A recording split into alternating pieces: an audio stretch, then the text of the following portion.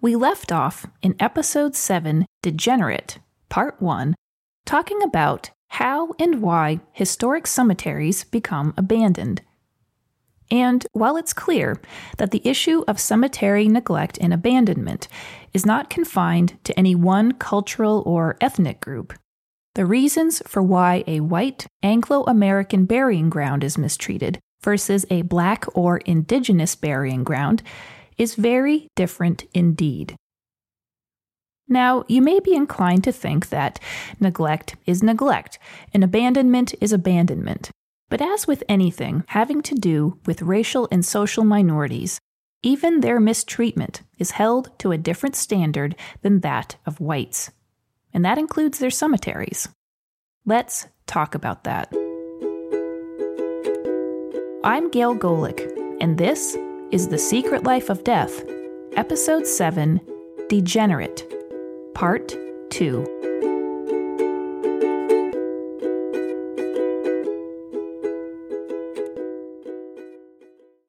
You'll remember that the Cathan Cemetery in Putney, Vermont, and the South Yard Burying Ground in Keene, New Hampshire, were two examples of white Anglo-American cemeteries we talked about in Part 1. Both were the first Anglo-American burying grounds in their respective towns, both the resting places of the town's first Anglo-American settlers. And both cemeteries, so abused and overgrown by the turn of the 20th century that most of the townspeople considered them little more than an eyesore. So how did such profound neglect like that happen? Well, its origins have its roots in an evolving set of cultural norms regarding death and its literal place within everyday life. Robin Lacy, a heritage consultant and archaeologist who will be starting her PhD work at Memorial University in Newfoundland this fall, did her master's thesis on this very idea. She shared with me in an online interview last winter some of her findings of how the New England Puritans and their descendants, people who would go on to settle the towns of Keene and Putney, changed their views on the use of communal space over time, changes that would come to affect their views on the use of cemeteries. So my favorite examples of this changing use in cemeteries is probably Guilford, Connecticut. They had a cemetery that was in the town green in the late 1630s. I believe they were founded by a group of Puritans who arrived in that area. And the town green I find really interesting because I know it's a cemetery. I know there are people buried there. I've read the accounts of when trees fall over like they do in New Haven and pull skeletons out of the ground. But there are no signs anywhere around the green. There's signs everywhere, but there's no signs that say that this is still a settler burial ground. When the Puritans settled it, their relationship with death and with burial spaces was less reverence. 17th century New England Puritan settlements saw their town greens as true communal spaces. All throughout this area, which included the burying ground, people walked, conducted business, hung their laundry, and grazed livestock. With their very unsentimental attitude toward death, Puritans saw no need to separate their burying ground from their daily activities. Later generations maintained this relatively detached connection to their burial places and even expanded on it by reclaiming some of that valuable downtown real estate.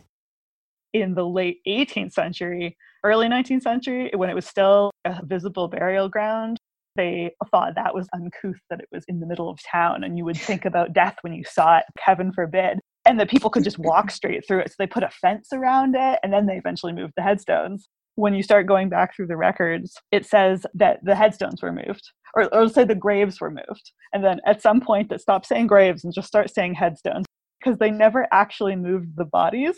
They just moved all the headstones and then literally brought dirt in to level the ground because they thought that the undulations caused by the coffins falling in and changing the surface, they thought that was unappealing. So they leveled the ground out again.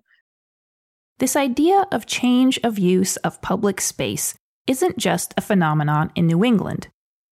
Both Washington Square Park in New York City and Lincoln Park in Chicago started out as cemeteries and are still cemeteries today, though you wouldn't necessarily know it.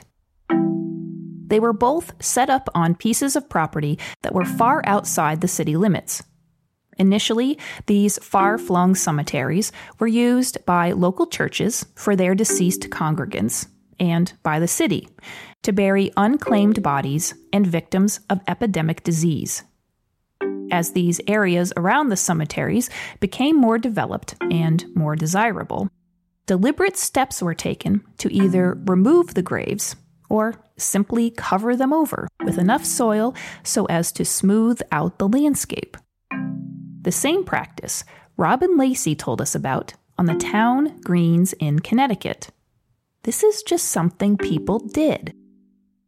The consequence being that graves and skeletal remains are constantly being discovered in both of those New York City and Chicago parks.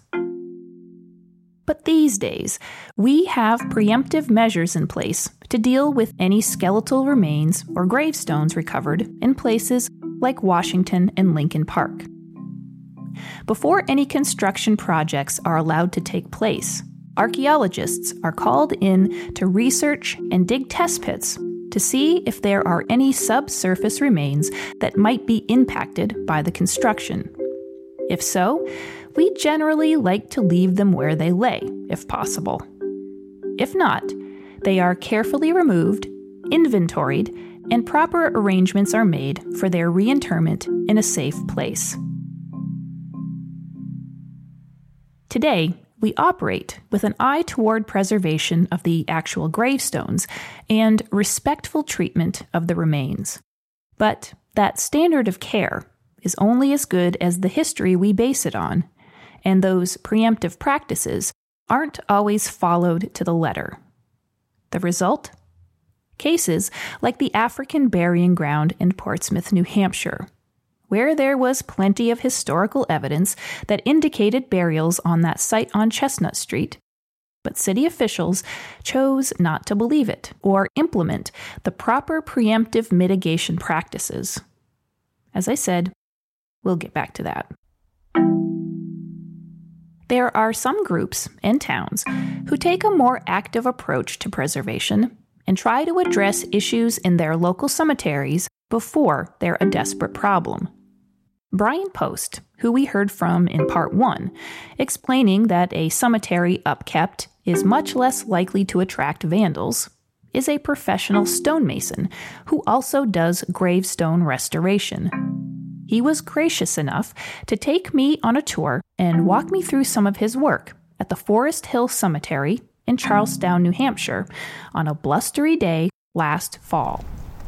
And it's one of the cemeteries I've done gravestone repair work for several years now.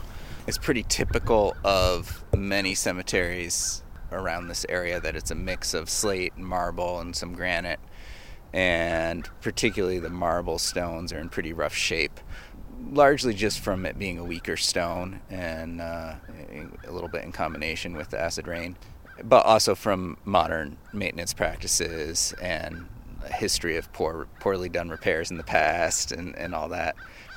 Brian explains that while some gravestone deterioration is the result of malicious actions, most of what he sees is a mix of well-intentioned but poorly executed fixes, inattentive groundskeeping practices, and just the natural wear and tear of the freeze-thaw cycle inherent to New England weather. These three are stones that we worked on last year or maybe this year. I think these were last year's. And they were roughly 2-inch, inch and a half thick marble slabs standing about 4 foot tall, maybe 4.5 feet tall above ground. Single tablets, or some of them had bases here where you had a notched keyway base. And typically with those, they get hit by mowers, they start to lean, or tree branches fall on them, that type of thing. All of those can cause, and very often once they tip and fall over, they'll break at ground level and often partway up as well, just from the impact of hitting the ground. And that's what we have with all three of these. Two of them, we've done a aluminum channel frame on the sides to provide permanent support to, because the stone at this point is just so weak. And one of the problems with repairing stones in this climate, if you go at it with a lot of epoxy, you're just preventing moisture from moving through the stone. So moisture will build up against the epoxy joint, freeze, and destroy the crystal structure of the rock, and then it's going to snap right next to the epoxy joint. One of the other problems with epoxy prior to that point is it can be really too strong, so that if the stone got hit again, it's going to cause damage elsewhere. It's going to create additional breaks. So these stones were done with just a couple dabs of epoxy in a couple places, really just for support while we're doing the repair. And then it's done with a yawn restoration mortar. But not all stones require such drastic attention to bring them back to an upright, readable condition. Sometimes all that's required is a good cleaning, which today can be achieved with non-toxic, no-scrub chemicals. One of the things, since we're right here right now, I was going to mention was on cleaning the stones. Yeah. In the row there in the grate, there's one that we worked on, I think 3 years ago, which is substantially lighter in color. And what we're using is D2, is the cleaning product. It's written as a D/2, really common, well, it's now common as a stone cleaning product. It's a no scrub, so you spray it on and you walk away. The brilliant part about that is because scrubbing a stone actually wears it away, especially with the marble. Initially, what it's doing is breaking down all of the organic matter, and most of the marble, the reason it's turned black, is actually a mold. So it's actually an organic staining. It will break that down, and it tends to release a lot of natural pigments. So sometimes in the hour or two after you spray it on, the stone will kind of turn red or orange. The rain and the wind will just kind of wear it away once the organic material's dead. Rather than scrubbing them, you can literally it's a low pressure spray, just like a little garden sprayer. Pretty much non-toxic. I wouldn't say you should drink it, but it's really mild stuff. It doesn't hurt the grass or anything like that. And safe for all stones. Great. Yeah, that's what they use on cleaning all the national monuments and that type of thing. Mm-hmm. We'll be right back. The Secret Life of Death is thrilled to announce our sponsor for this episode, Oh My Goth Jewelry Company by Lindsay Gilland. Handmade jewelry with an edge. Lindsay is an anthropologist and archaeologist, as all of the coolest people are. So she comes by her skeletal-themed creations honestly. She works primarily in clay, creating fun, spooky, and sweet jewelry designs. She's got this pair of glow-in-the-dark black cat earrings that made me do a very uncharacteristic girly squeal of delight, I admit. Find her shop on Etsy. Etsy.com/shop/ohmygothjewelryco. And follow her on Instagram at ohmygothjewelryco. That's Oh My Goth Jewelry Company. Handmade jewelry with an edge. And we're back. So far, we've learned that the practice of cemetery abandonment in New England has its roots in the attitudes of the region's mostly Puritan settlers, that death was just a part of life and nothing to be all that fussed about. Later generations took that attitude further still and sought to remove reminders of death mentally and physically, and actually covered over graves to reinvent their public spaces to accommodate their idea of usefulness and aesthetic. And all of that makes sense, as America has always been about moving forward and progress. Part of the mandate of its earliest settlements required that land must be improved, meaning cleared of all trees and turned into cultivated land that could produce a commodity. And when that land was exhausted, move on. Literally, move somewhere else, resulting in mass migrations of New Englanders to the Midwest and West. By the mid-1800s, this here and now culture and its frantic attitude toward moving on to find the next big thing had bled New England's rural communities dry. Their populations were decimated by migrations to the industrializing cities and better cropland out west. Properties were abandoned en masse. Some towns ceased to exist almost entirely. Those people left in town, descendants of Puritan attitudes, already with little attachment to their history, probably regarded an overgrown cemetery as just one in a long line of things in town that were abandoned and overgrown. Plus, by then, anyone who had ever known the deceased had either moved away or were deceased themselves. And with a cemetery already looking shabby and no one left willing to advocate for its upkeep, abandonment, disuse, and misuse became much more likely. It wasn't until the celebrations around the United States centennial in 1876 that the country really began regarding history as an entity with intrinsic value, something to be preserved. The centennial got citizens to reflect and take pride in their history. They began to see it as a commodity, igniting a fervor over local and national identity, with a cultural movement known as the American Renaissance. Almost every town and city published their first local histories around this time, and every little New England town started to promote Old Home Days, celebrations to entice their long-since immigrated sons, daughters, grandsons, and granddaughters back east to visit the old home of their ancestors. Sparked by this interest in genealogy, long-lost family descendants, now wanting to connect with their past, found their way back to, or for the first time ever, their ancestors' hometowns. Like the Cathin descendants, who came to Putney, Vermont in the 1890s and discovered the deplorable conditions of the family cemetery. They finally made the locals take notice of the state of the cemetery, resulting in historian David Mansfield writing the book The History of Captain John Cathin in 1902, which gave us those wonderfully detailed accounts of the neglect at the cemetery.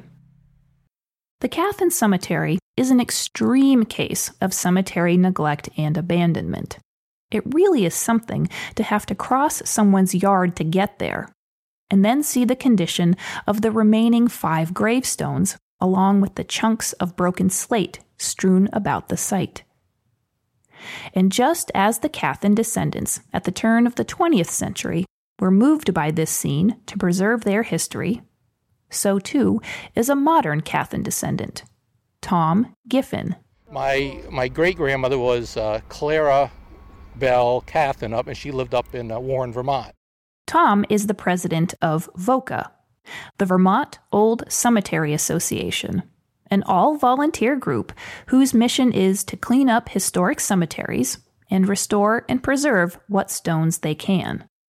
They've done work in the Cathin Cemetery, installing a veteran's gravestone to commemorate Charles Cathin on site, as well as a sign marking the cemetery and some of its history.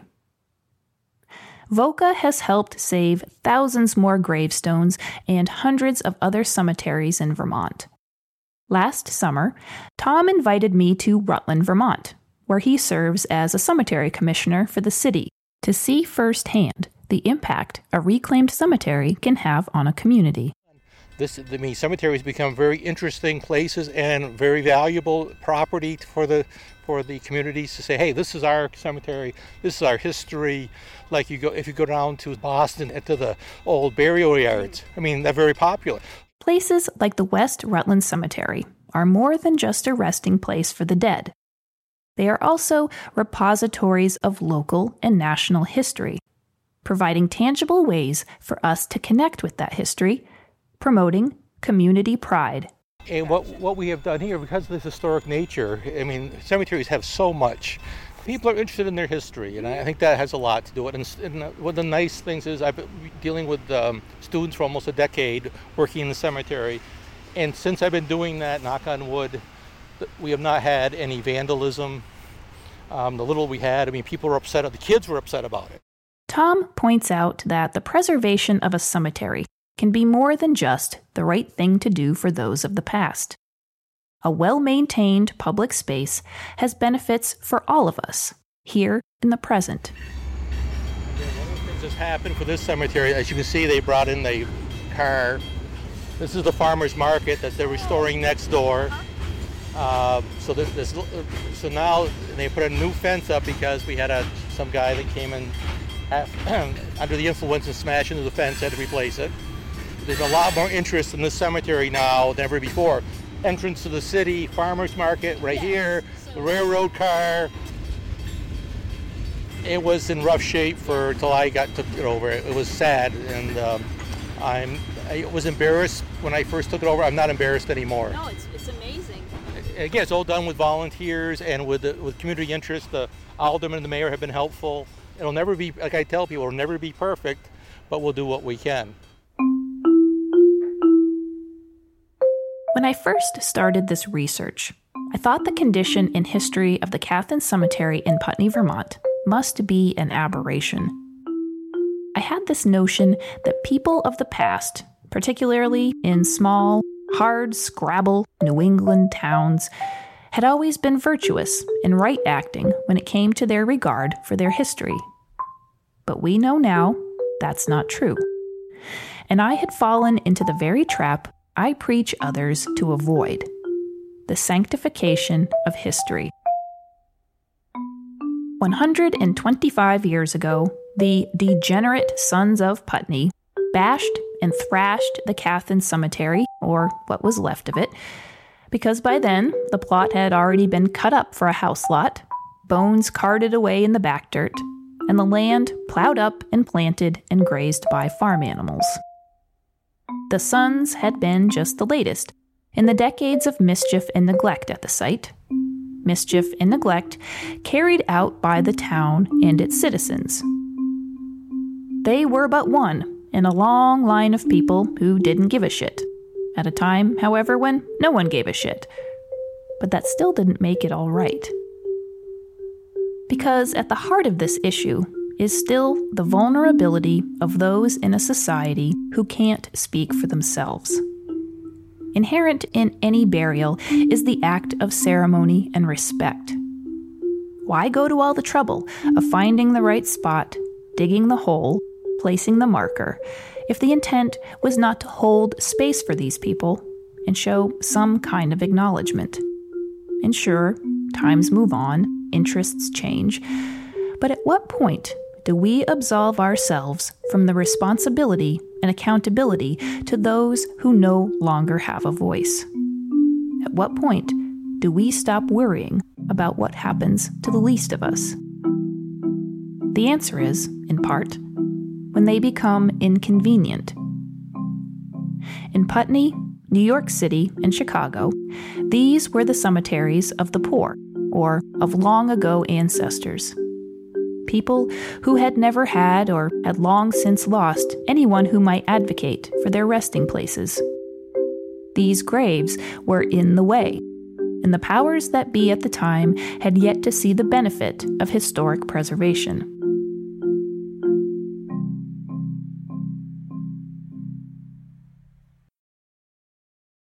But the fate of the grave sites in Portsmouth, New Hampshire, and Bellows Falls, Vermont, represents something different. The history of Blacks and Indigenous people in this country has a history of its own. One that hinges on the entrenched practices of our white Anglo-American dominated culture that is designed to marginalize and dismiss anything that detracts from its own self-centered narrative. Pick up any one of those town histories inspired by the centennial celebrations of the American Renaissance, and you'll be hard-pressed to find any real information about the contributions of people of color to the founding and settlement of our country.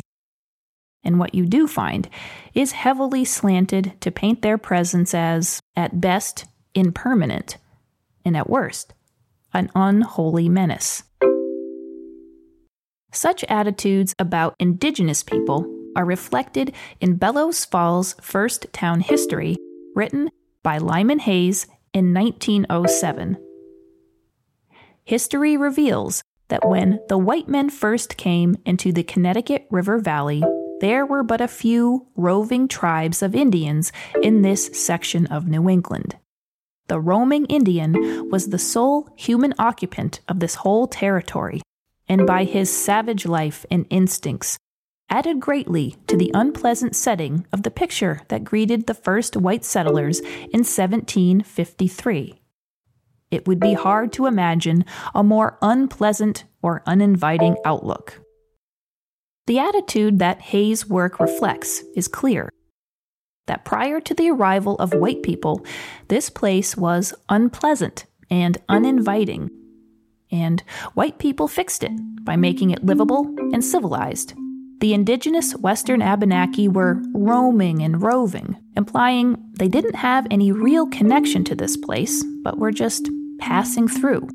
And of course, that they were savage. This validated how white people treated the land and the Western Abenaki. Whites clearly had a vested interest in denying the presence of the indigenous Western Abenaki and diminishing their importance. Hayes' word choices to describe them were deliberate. Savage is dehumanizing. Roaming and roving creates the sense that they are ephemeral, removing their presence physically and mentally. It all fostered a worldview that kept even the memory of the indigenous Western Abenaki marginalized, which made it much easier to write off their dozens of burials uncovered all over Bellows Falls. They were merely noted with a shrug and a huh, and the houses, roads, and factories were built on them anyway. And in Portsmouth, New Hampshire, it wasn't until 2003 that the African burying ground was officially acknowledged by the city. Despite the numerous historic records of the presence of Black people, both freed and enslaved in the city, despite a 1705 map that showed the location of the burying ground, despite the fact that the Black Heritage Trail of New Hampshire included it among its historic sites in town and placed a plaque on Chestnut Street in 1995. It was only after a giant trench had been dug through the site, exposing human skeletal remains and coffin parts, that the city took notice. To be fair, Portsmouth has since come a long way toward making amends and turned Chestnut Street into a pedestrian-only memorial park. But still, you have to wonder, why did it require the public destruction of graves to get the city to take the history of the African burying ground seriously? Well, white Anglo-American culture has, for a long, long time, cornered the market, controlling the historical narrative. Like Lyman Hayes and his history of Bellows Falls, Vermont, we write the books with our stories, casting us as the savior or hero, and everyone else is neatly shaped around us. Hopefully, that's starting to change. I've been in contact with members of the Elnu Abenaki and employees at the Black Heritage Trail of New Hampshire to set up interviews and on-site tours of the burial sites in Bellows Falls and Portsmouth. Scheduling and travel this summer and fall have been difficult due to COVID rules and restrictions, and it just wasn't possible to get these interviews scheduled at this time. I hope that once COVID has passed and life returns to something approaching normal, I can meet up with both of these groups and get their comments regarding the treatment of their ancestors' burials. Humans, being the social creatures that we are, take our cues on how to regard and treat something based on how society around us treats it. If something doesn't look very nice, has a history of mistreatment, our mind tells us that society has already deemed this thing unworthy, lesser than, useless even. Remember what stonemason and gravestone preservationist Brian Post said about a stone wall in good versus bad repair? One of my other main crafts is building stone walls, and what you find with old stone walls is a stone wall in disrepair, people will steal stones from it. And a stone wall in good repair, people tend to leave alone. And that, I think, also ties sometimes with cemeteries as well, that when they're in good repair, people recognize that there's value there and tend to not disturb it. And as they start to deteriorate, that's when they're most vulnerable. So, if all of our cues tell us no one cares, we go on, not caring either. Even if it seems wrong to us or strikes us as a shame, more often than not, we don't speak up and voice our dissent. If it appears that someone has already decided, we go along with it. It's just the way things are, we tell ourselves. But even if no one appears to care now, that doesn't mean no one ever did. Over time, things fall down. And over time, there are fewer and fewer people able or willing to fix them. Deterioration accumulates, slowly. And at a certain point, nobody can really say when. A threshold is crossed, the goalpost is moved, and a new, lesser standard of care and treatment becomes the norm. And if no one says anything, if no one contests it, this lesser standard becomes accepted. And so on, and so on, and so on, over time. Neglect is something that is allowed to happen, be it stone wall, cemetery, or the legacy of an entire group of people. As I said earlier, the reasons for why the grave sites of Black and Indigenous people are abandoned and often disturbed are not the same for the grave sites of white Anglo-American settlers. But the one thing their stories do have in common is that they bring to our attention the issue of accountability and the long-term implications of all those things around us that we willingly ignore, willfully forget, and ultimately, what we implicitly accept in regards of how to treat one another. When something's not right, it's never right. And the rationale that that's just the way things were, or no one else said anything either, or that was a long time ago, are never, ever valid excuses for inaction. It's a mentality that not only creates marginalization, but perpetuates it. Because when we start to use time to absolve ourselves of responsibilities, and use tradition to downplay our role in a system that denies the importance and dismisses the presence of select parts of our society, both in life and in death, it reinforces the attitude that, if they are not us, then they are not ours. And to me, that's truly degenerate.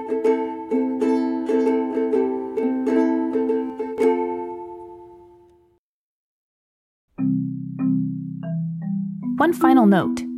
The burying grounds mentioned in this episode are either on public land and are accessible via public roads or have access via a legal right-of-way. The Western Abenaki Burying Ground in Bellows Falls, Vermont, and the African Burying Ground in Portsmouth, New Hampshire, are located in heavily industrialized and urbanized areas of their respective cities. Their locations in particular are well known in their communities and a matter of public record. By talking about their locations in this episode, The Secret Life of Death isn't revealing the locations of any clandestine, undisturbed burial spots. Special thanks for this episode go to our sponsor, Oh My Goth Jewelry Company by Lindsay Gilland. Handmade jewelry with an edge. For fun, spooky, and sweet handmade jewelry, find her shop on Etsy etsy.com/shop/ohmygothjewelryco. And follow her on Instagram at ohmygothjewelryco. Our interviewees: Robin Lacy of Spade and the Grave.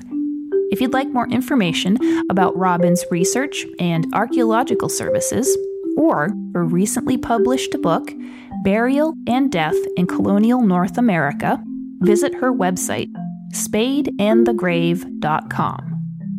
Brian Post of Standing Stone Landscape Architecture. If you'd like more information about Brian's work as a stonemason, stone wall builder, and gravestone preservationist, visit his website, standingstonevt.com.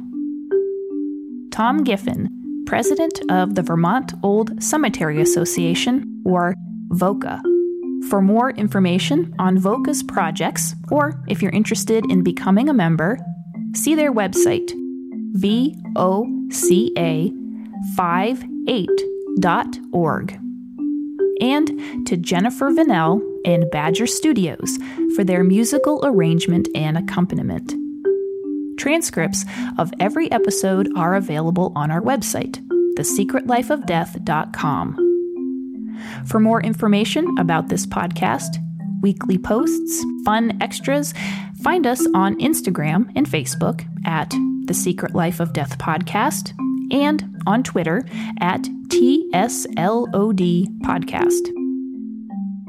You can download our shows from our website or find us on Stitcher, Apple Podcast, Spotify, Radio Public, and Google Podcast. Remember to rate our show. It really helps.